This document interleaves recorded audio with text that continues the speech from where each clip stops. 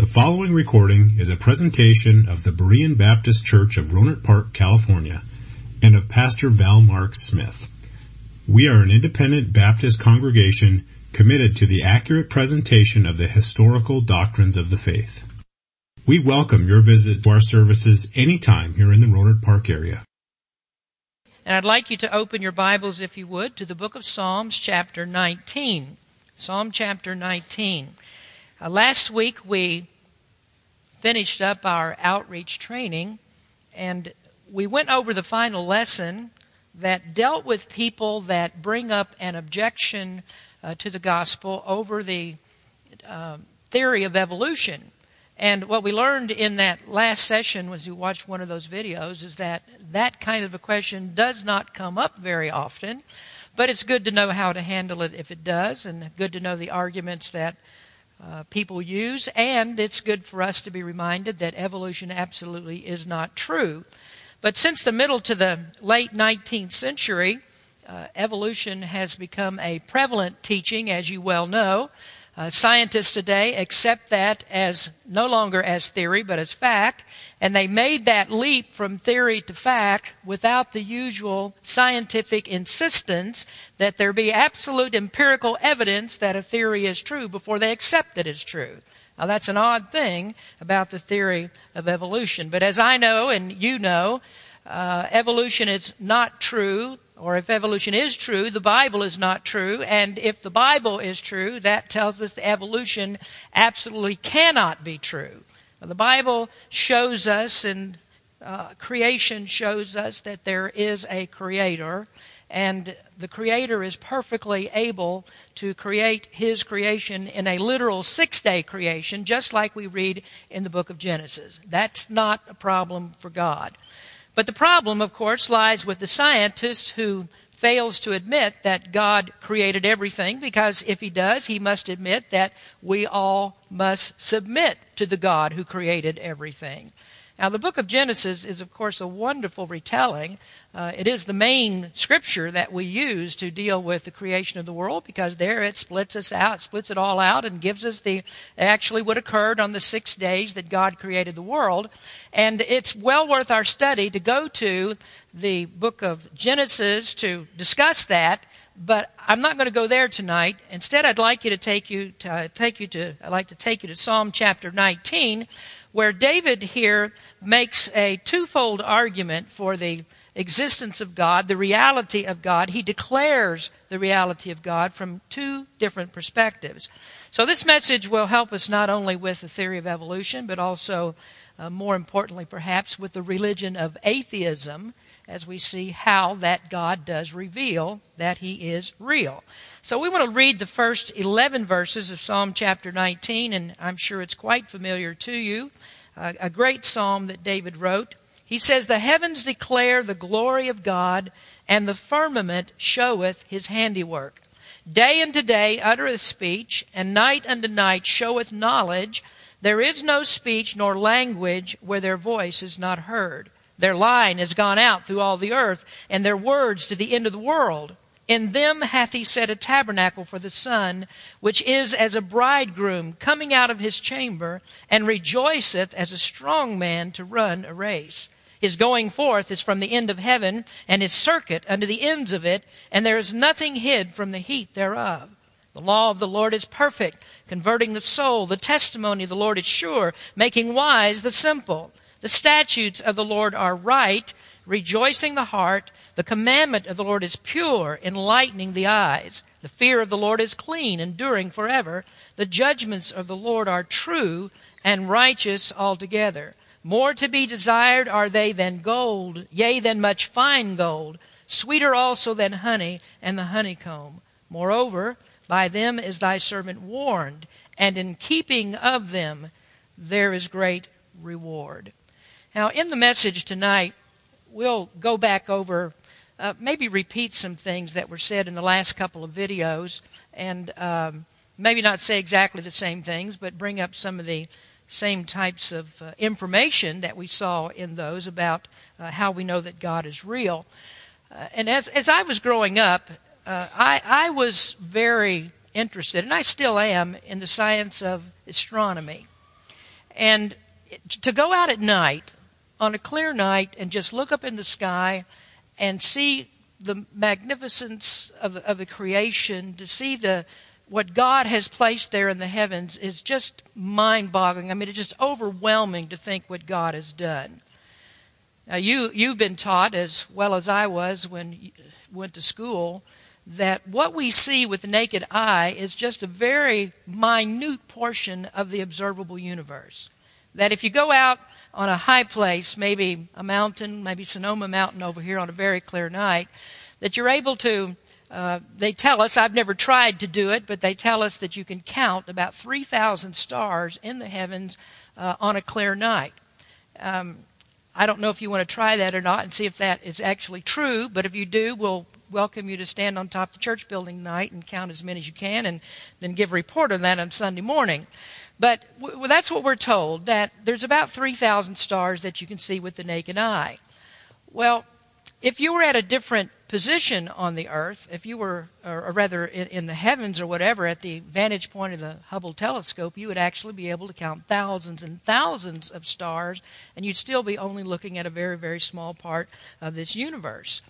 Now, it's just, as I said, a mind-boggling thing to think about what God has created, and the entire universe, the Bible tells us, is one of the ways that we know that God is real.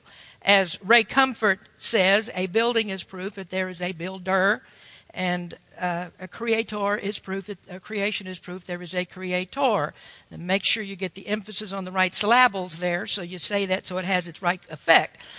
But Psalm 19 is one of these places that we have in the Bible that shows us or tells us that God is real, because God has revealed himself in two very distinct, powerful ways. This particular psalm is divided into two sections that reveal the reality of God. And so we're going to talk about that some tonight as I speak to you about how that I know that my God is real. Well, the first way that I know is this overwhelming thing that we've just been talking about, and that is that my God is real in his creation. That the first way that God has communicated his reality to us is through the silent sign language of creation. Now, if you look at verse number 1 again, it says, "The heavens declare the glory of God, and the firmament showeth his handiwork." Now, when the Bible there speaks about the heavens, it is speaking of the celestial bodies. It means the stars and the planets, the asteroids and the moons. All of those things make up what the Bible calls the heavens. And that's one of the ways that God proves that he is real. Now, I just mentioned to you a moment ago there that we have the witness of the stars. That's one of the first ways that we know that God is real. We can go out on that moonless night and we can count thousands of stars that are in the universe. Or we can go up on that high place where there's a mountain and count stars there. Or we could look through telescopes and we see that there are just these thousands and thousands of stars that God has put in the universe. And an amazing thing about those stars is how far away they are from us. I mean, that is just, how can you even picture imagine the distances that there are in the universe between the heavenly bodies that God has placed there. Now, they tell us that the closest star to us is the star Alpha Centauri. That is the closest one to our solar system, besides our sun itself. That the closest star is Alpha Centauri. And it would take 4 light years, which is the distance that light travels in a year at 186,000 miles per second. It takes 4 light years for that star's light to reach the earth. So that means when you go out tonight and you locate Alpha Centauri in the sky, that when you see it, the light that you see actually left the star in the year 2009 and traveled all that distance at 186,000 miles per second to get here, and we're just seeing it today. How big is God? And that's just one star, the closest star that there is. Now, since they put the Hubble telescope up, and it's just, I don't know if you ever get a chance to look at newspapers or USA Today online or something like that, where they occasionally on the scientific pages they'll have pictures that have been taken by the telescope, and they just display those, the different phenomena that we have in the heavens. And it's really, since they put that up there, they've looked further and further and further out into space. They keep making all of these discoveries, and they see that the universe keeps going on and on and on and on. And we think about that one star, Alpha Centauri, that's closest to us. That is a star that's in our galaxy. And the scientists tell us that there are actually billions of galaxies that are out there with billions of stars that are in those galaxies. And we just can't get to the end of it, what God has created. Now, our galaxy is one of the smaller ones, and yet to travel across our galaxy at the speed of light would take you 80,000 years just to get across our home in the universe. That's just beyond our imagination. Now, here's something else that we know. We know that the entire universe is in a rapid state of expansion. And that means that the stars that you see out there are not stationary, but they're actually moving away from us at thousands of miles per second. And then we think about the magnitude of those stars. There just can't be a doubt of what the Bible means when it says the heavens declare the glory of God.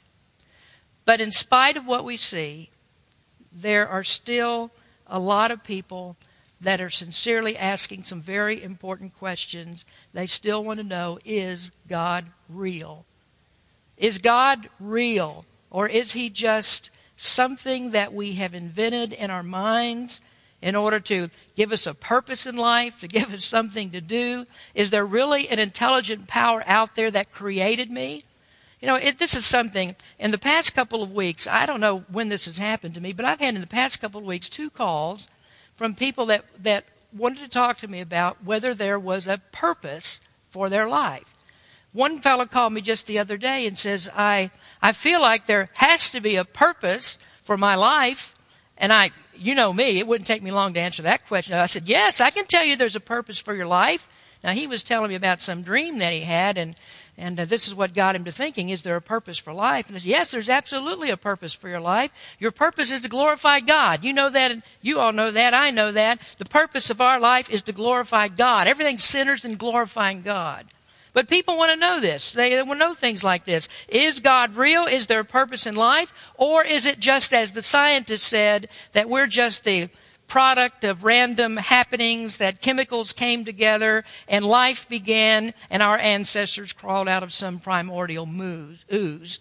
And that just tells you, if you have a belief like that, no, there is no meaning to life. There is no purpose. Life just happened. There is no purpose for it, is there? We do have a creator God who created us, and there definitely is a purpose for our being.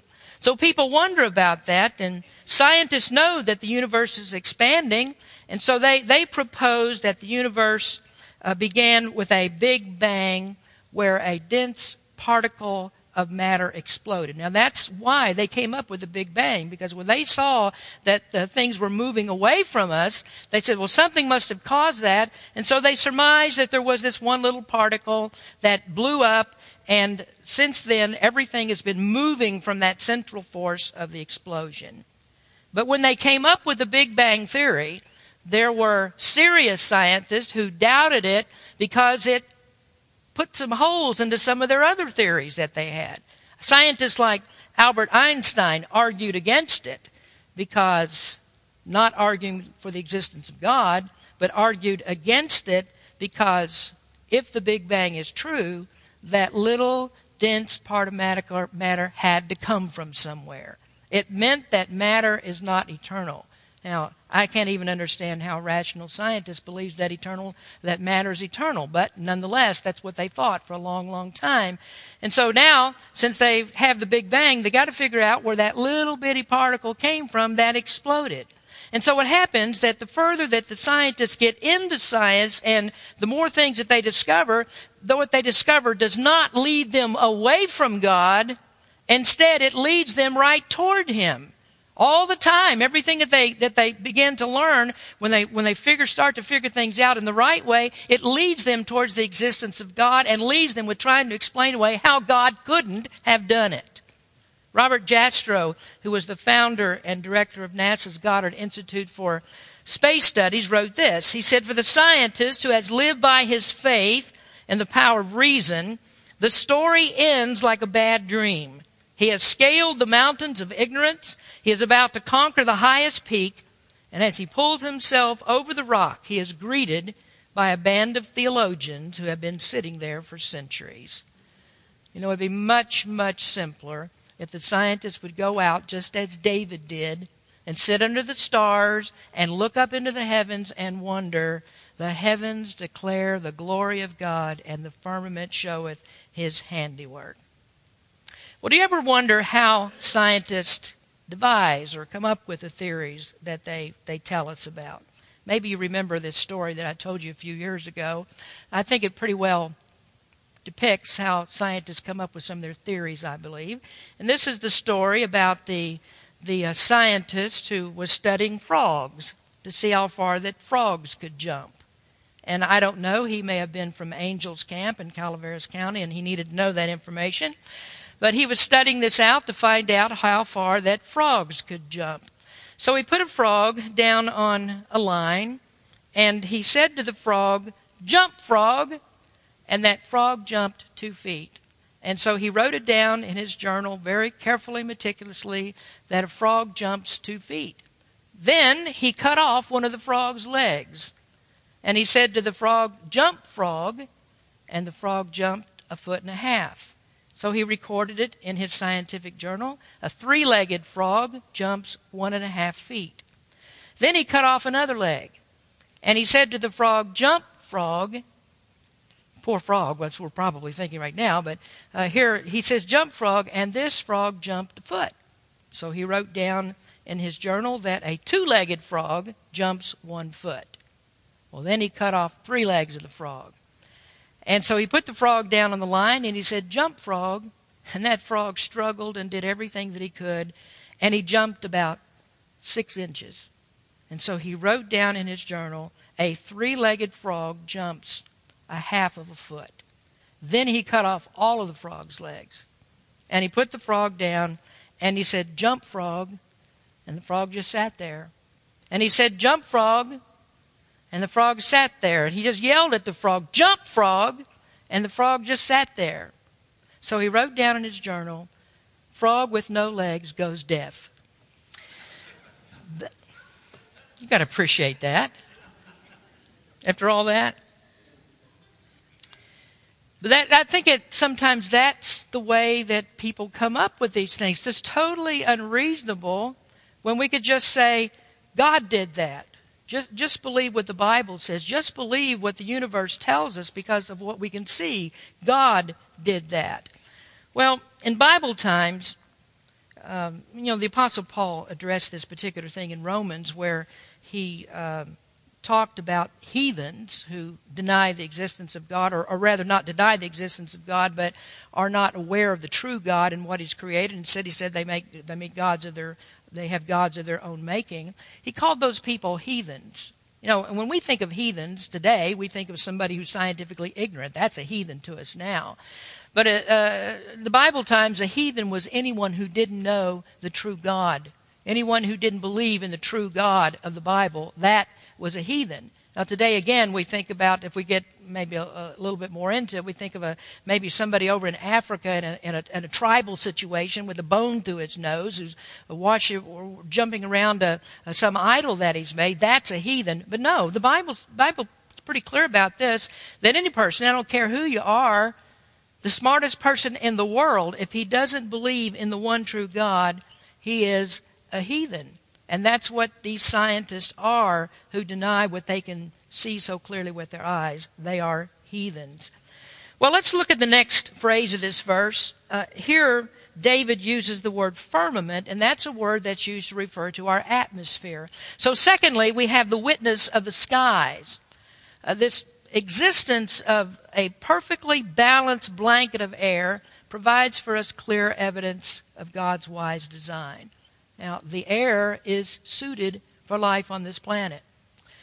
Did you know that if the atmosphere was much thinner, that all of those millions of meteors that enter the Earth's atmosphere and burn up would pass through the atmosphere, and they would strike the Earth, and they would leave the Earth pockmarked and cratered just like the moon?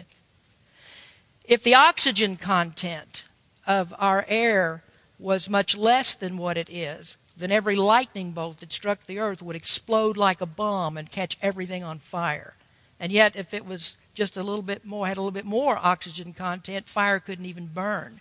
If there was a difference in the oxygen content, we wouldn't be able to breathe. If there's a difference in the atmosphere, then birds would not be able to fly. So why is it that everything that we have here is so perfectly tuned, so finely arranged, so it's just in perfect balance to support all kinds of life on the planet? Well, the reasonable explanation is that the skies witness the work of God's hand. That these are not random, accidental occurrences that make the universe work. And when Jesus comes back to this earth, and all of those people look up, and they weren't believers in God, and they cry out, and they say, but we didn't have enough evidence to know that you're real, what Jesus will do is just point to the sky and point to the heavens and say, the heavens declare the glory of God, and the firmament showeth his handiwork. In the Guinness Book of World Records, there is a woman listed who is said to have the highest IQ of any person in the world.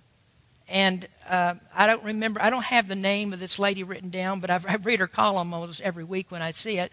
But she has a column in the Parade magazine in the newspaper. So if you get that Parade magazine, you'll see her column from time to time.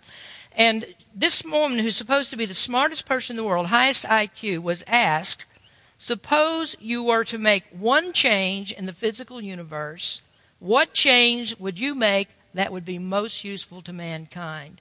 And this woman said, I'm afraid that a change in one law in the physical universe would cause all the other laws to topple like dominoes. I mean, that is how God has so intricately designed the universe in order to perfectly support his creation. That doesn't happen by accident.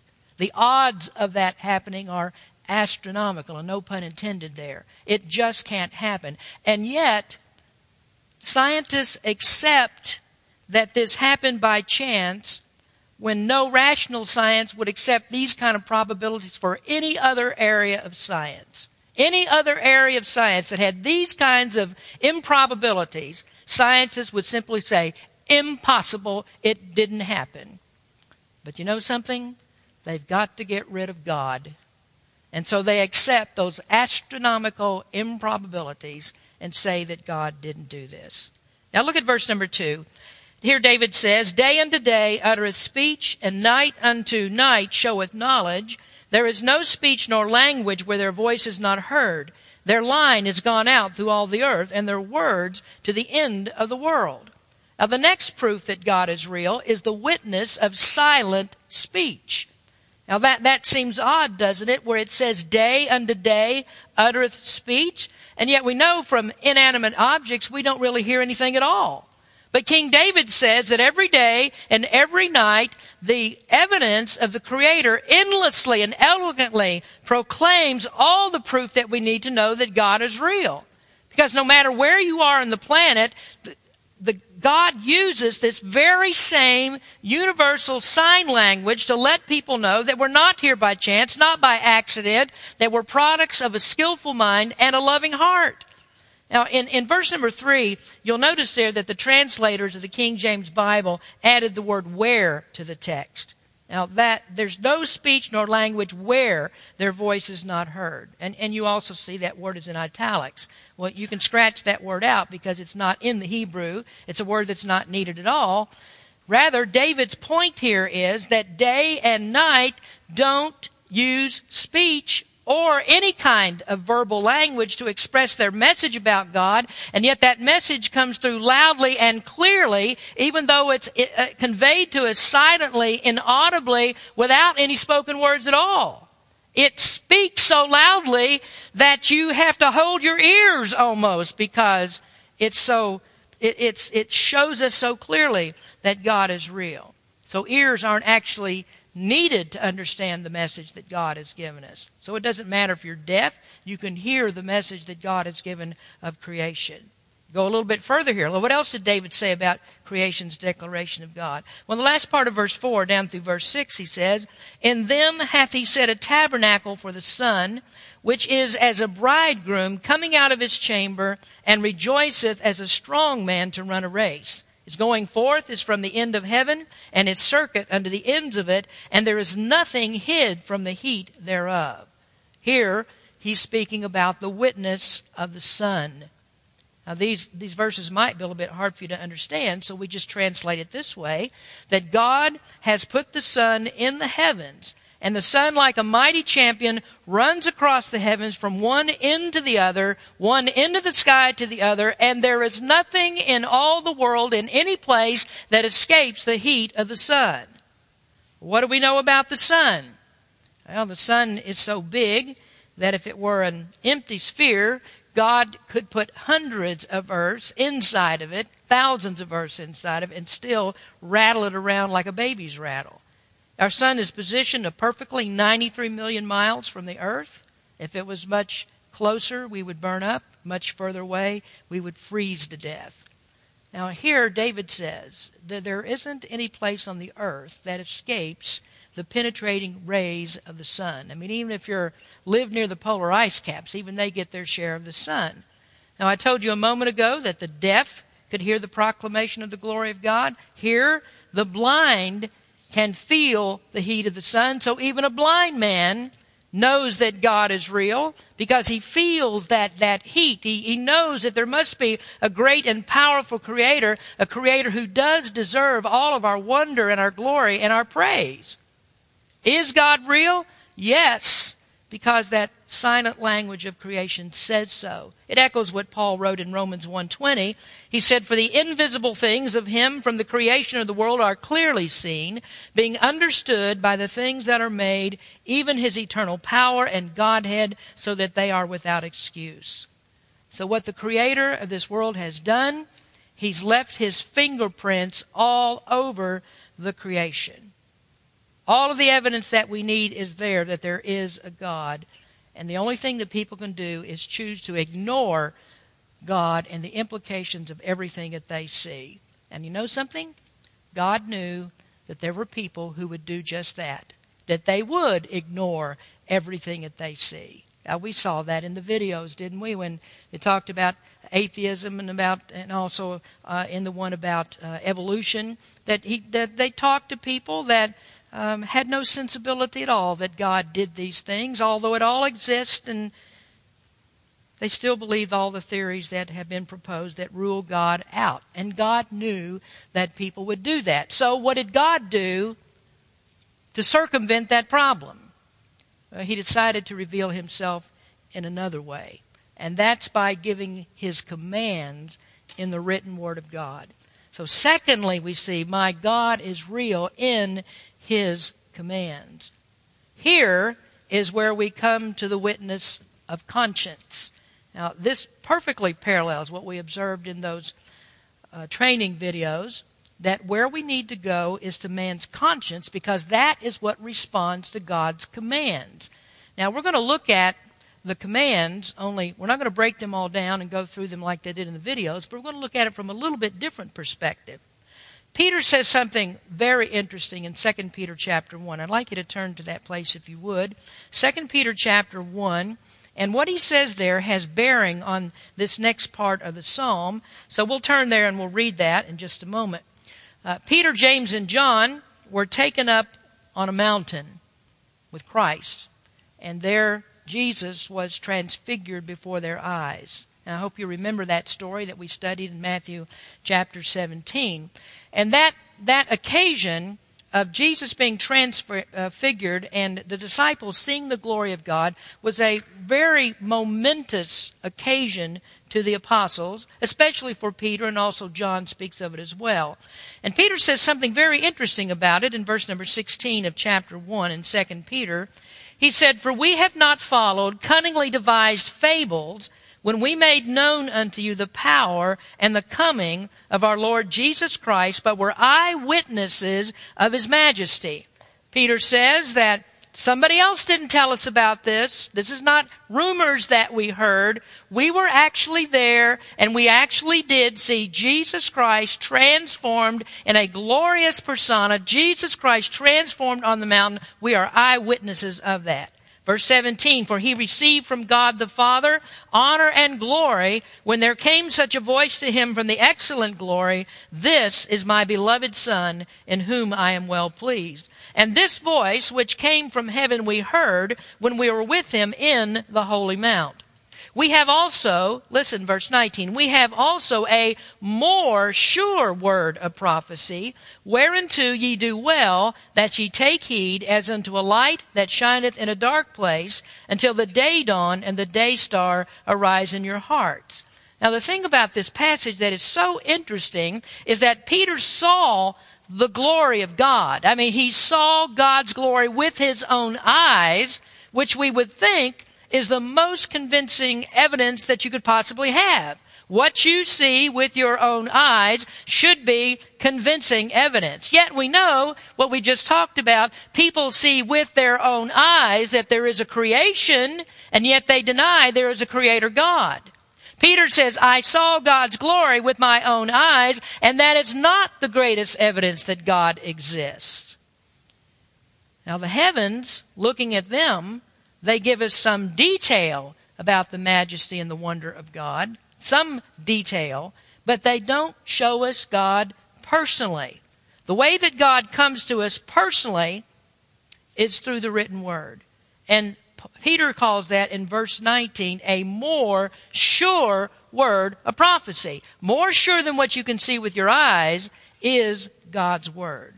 So not only has God given us this great abundance of silent revelation, but he's also broken through that silence of nature, and God has spoken to us audibly and clearly in the pages of the Bible. And the Bible is what God uses to speak to us, and that he speaks to us through the operation of the Holy Spirit in the words of Scripture. Now, there's a very important distinction between verses 1 through 6 in Psalm 19 and verses 7 through 11. Now, if you're back at Psalm chapter 19, you'll notice the word God in verse number 1, and that is the Hebrew word El. The Hebrew word El, that is the most generic name for God that you find in the Bible. And that's a word that's perfect for describing the general revelation of God in creation. But the word changes in verse number 7 to Lord. And as you know, when you see Lord written in all caps in your Bible, that is actually the name Jehovah.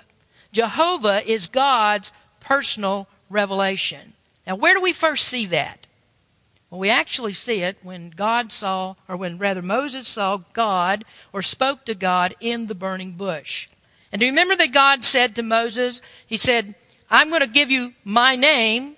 By this name, they've never even known me before. My people have never known me by this name.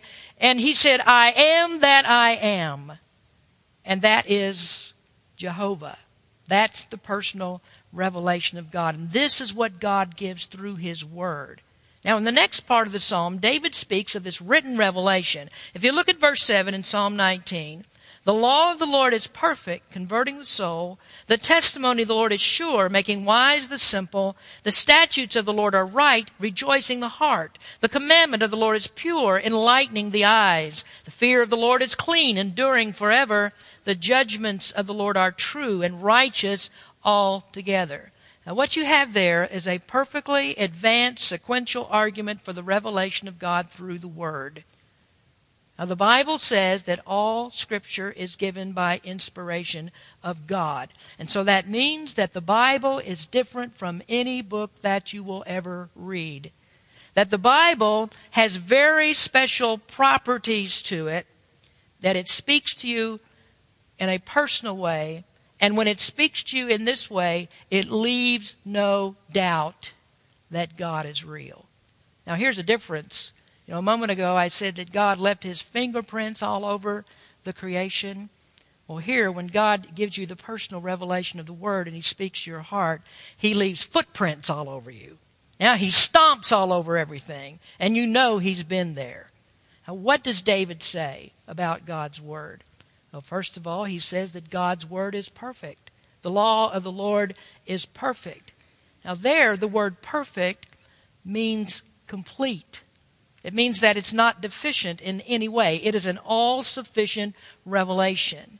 Now, perhaps you've heard us speak of the Bible being plenarily inspired. That's what that word means, that it's all-sufficient revelation. It is perfect, absolutely complete. So what the Bible does then is it covers every area of your life. It leads you out of sin. It takes you through all of the problems that you have, and it enables you for an abundant spiritual life. It's perfect. David next says that God's Word is sure. That means that God's Word is trustworthy, that it gives you the way to eternal life that you can believe. You can believe what it says. And the Word tells us, as Paul said to Timothy, it will make you wise unto salvation. 2 Timothy 3:15, and that from a child thou hast known the holy Scriptures, which are able to make thee wise unto salvation through faith which is in Christ Jesus. Well, the person that follows his own way is a fool, and that's why you have these bogus theories such as evolution, and they actually defy, as we said a moment ago, the scientist's own belief in reasonable probabilities. So he sees the heavens, but he denies the glory that's behind it. God says, professing themselves to be wise, they became fools. He says that people are ever learning and never able to come to the truth.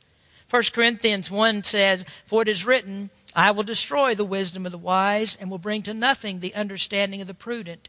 Where is the wise? Where is the scribe? Where is the disputer of this world? Hath not God made foolish the wisdom of this world?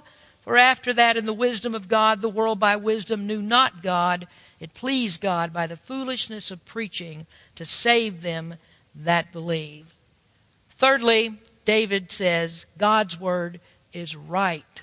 The statutes of the Lord are right. That does not mean right as opposed to wrong, but it means right as opposed to crooked and perverse. Now, what it actually is talking about is righteousness, that walking in righteousness rejoices the heart. Then David said, God's Word is pure. That means that it's truth without admixture.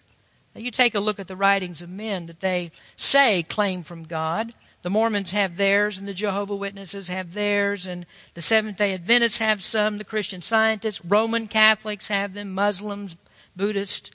All of these religions claim to have something that came from God, that God said, but none of those things in any way compare to the Holy Scriptures.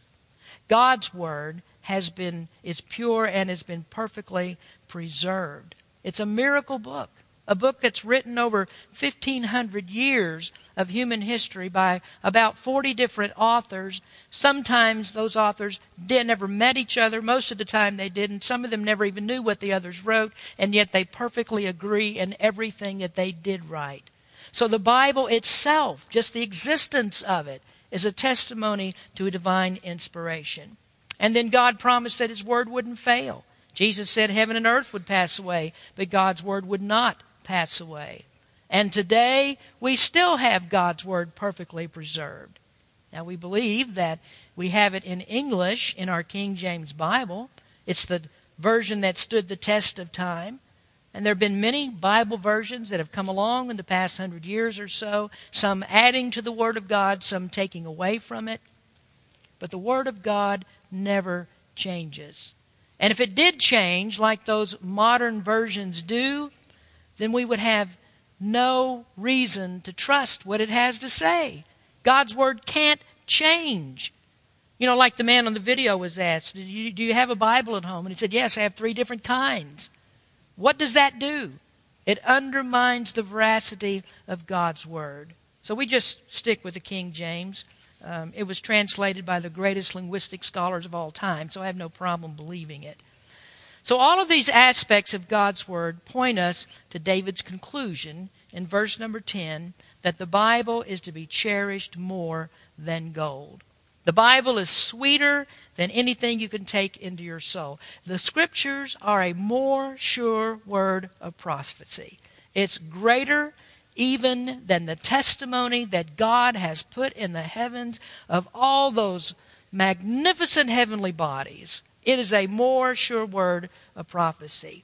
And yet, as Christians ourselves, with all of the accolades that are given to it by the prophets, by the apostles, for some reason we're still not people of the Word. God has given us the greatest thing that there is right here in this compact little thing that we can hold in our hands, and we don't have to travel 26 trillion miles to read it. It's right here, and yet we're not people of the Word. As John Bunyan said, the author of Pilgrim's Progress, he said, this book will keep you from sin, or sin will keep you from this book. And that's our problem. Now, let's look at verses 10 and 11 as we finish. David says, more to be desired are they than gold, yea, than much fine gold, sweeter also than honey in the honeycomb. Moreover, by them is thy servant warned, and in keeping of them there is great reward. Now there in verse number 10, David gives the value of truth. He says, more to be desired than gold. That's a hard statement for a lot of people. I mean, living in a material society, the society that we live in, how many people would really believe that the Bible is more to be desired than what we gain materially? Now, I'm sure that if you were to ask those people in that 24-mile long line trying to get into the casino last week, their value of the Word of God, would they trade it for what they were about to do? They probably would say no, wouldn't they? Because they don't value the Word of God. If they did, they would be obeying His commandments, wouldn't they? But they put no value upon God's Word. But the answer to this, of why God's Word is more valuable than gold, is because God's Word is so practical and so useful that you can't replace it with anything. And that's how you determine value, isn't it? How rare is it? How rare is it? What does it take to get your hands on this thing? You know, gold becomes valuable because it's an element that you just don't go up and pick up everywhere. That raises the value of gold. Well, the Bible is something you can't get anyplace else but directly from God. Now, I'm not talking about going to the bookstore and buying your copy. I'm talking about this is so valuable because God Himself gave it to us. No man could ever produce it. It's not found naturally upon the earth. It takes supernatural power to have it and to understand it. Nobody understands the Word of God without the working of the Holy Spirit in their heart, and that's why there's so many people that aren't saved. God has to work in their heart. Well, God's Word is valuable because it warns us what to stay away from. It keeps us from the danger of falling into sin. It warns us not to waste our time in all the meaningless pursuits of this life that bring us nothing but heartache and pain. And every command that we have in the Word of God is not there to restrict us, but it actually frees us. It frees us to live lives that are full of God's blessings. So God gives the rules, He gives the commandments, not to make our lives miserable, but to make our lives fruitful and productive more than they could ever be without it. Well, here's the last statement I'll give you for your listening sheet tonight. I think we got it on there. I hope we did. The godly are blessed in their godliness. And I'm trying to hurry to get you out. Verse number 11, it says there, or it tells us that we're warned by the Word. And then when we keep the Word, there's a great reward. Now notice the way that it's put there. The verse does not say that he who keeps God's Word is rewarded. Now there's no truer statement could be made than that, but that's not the point that's made in this verse. It says, in keeping of them, there is great reward. What it's showing us here is a continuing action that while we keep doing God's commandments that are in the Word, we enjoy the blessing of it. In other words, it's telling us that righteousness is its own reward. And so if I could put it to you in another way, that living a wholesome, godly life feels good while you do it. Living for the Lord feels good while you do it. There's no experience like that. Now, the world's mantra, of course, is if it feels good, do it. but they apply it to all the worldly vices that they have, and they would never imagine for a minute that there could be joy in living for Christ and what He says to do. But Jesus said, if ye know these things, happy are ye if ye do them. And you know the context of that verse? You know when He said that? He said it right after He had bent down and washed smelly, dirty feet. Now, can you imagine that anybody would say that? Well, you're going to enjoy this. This is good. You'll be happy if you do these things. We would never believe that we could be happy washing smelly, dirty feet. But that's the paradox of Christianity, the paradox of living for the Lord. The world says what they will never do.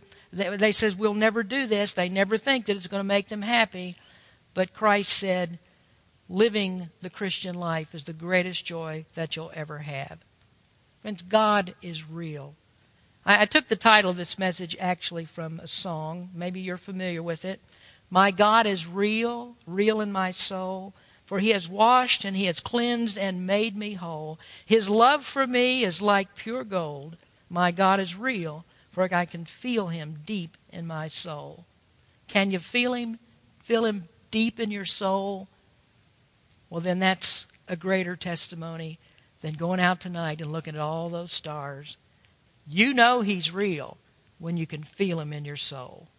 Let's pray. Father, thank you so much for your word. We thank you for the tremendous evidence that you've given us of the great God that you are. We so much appreciate the heavens and the handiwork and the beautiful place that you've given us to live. But more important than that is what you've given of the revelation in your holy word. We thank you, Lord, for the commands. We thank you, Lord, for the things that make us live lives that will be a blessing to ourselves and to others. And we thank you for eternal life in Jesus Christ. Thank you that you're real in our soul, and we know that you're taking us to heaven when we leave here. So, Lord, bless our people. We thank you for each and every one here tonight. In Jesus' name we pray. Amen. Thank you for listening to this presentation of the Berean Baptist Church of Rohnert Park, California. If you would like further information about our church, please feel free to call us at area code 707-584-7275 or write to us at Berean Baptist Church, 6298 Country Club Drive, Rohnert Park, California, 94928. Additionally, you may visit us on the World Wide Web at www.bbaptist.org.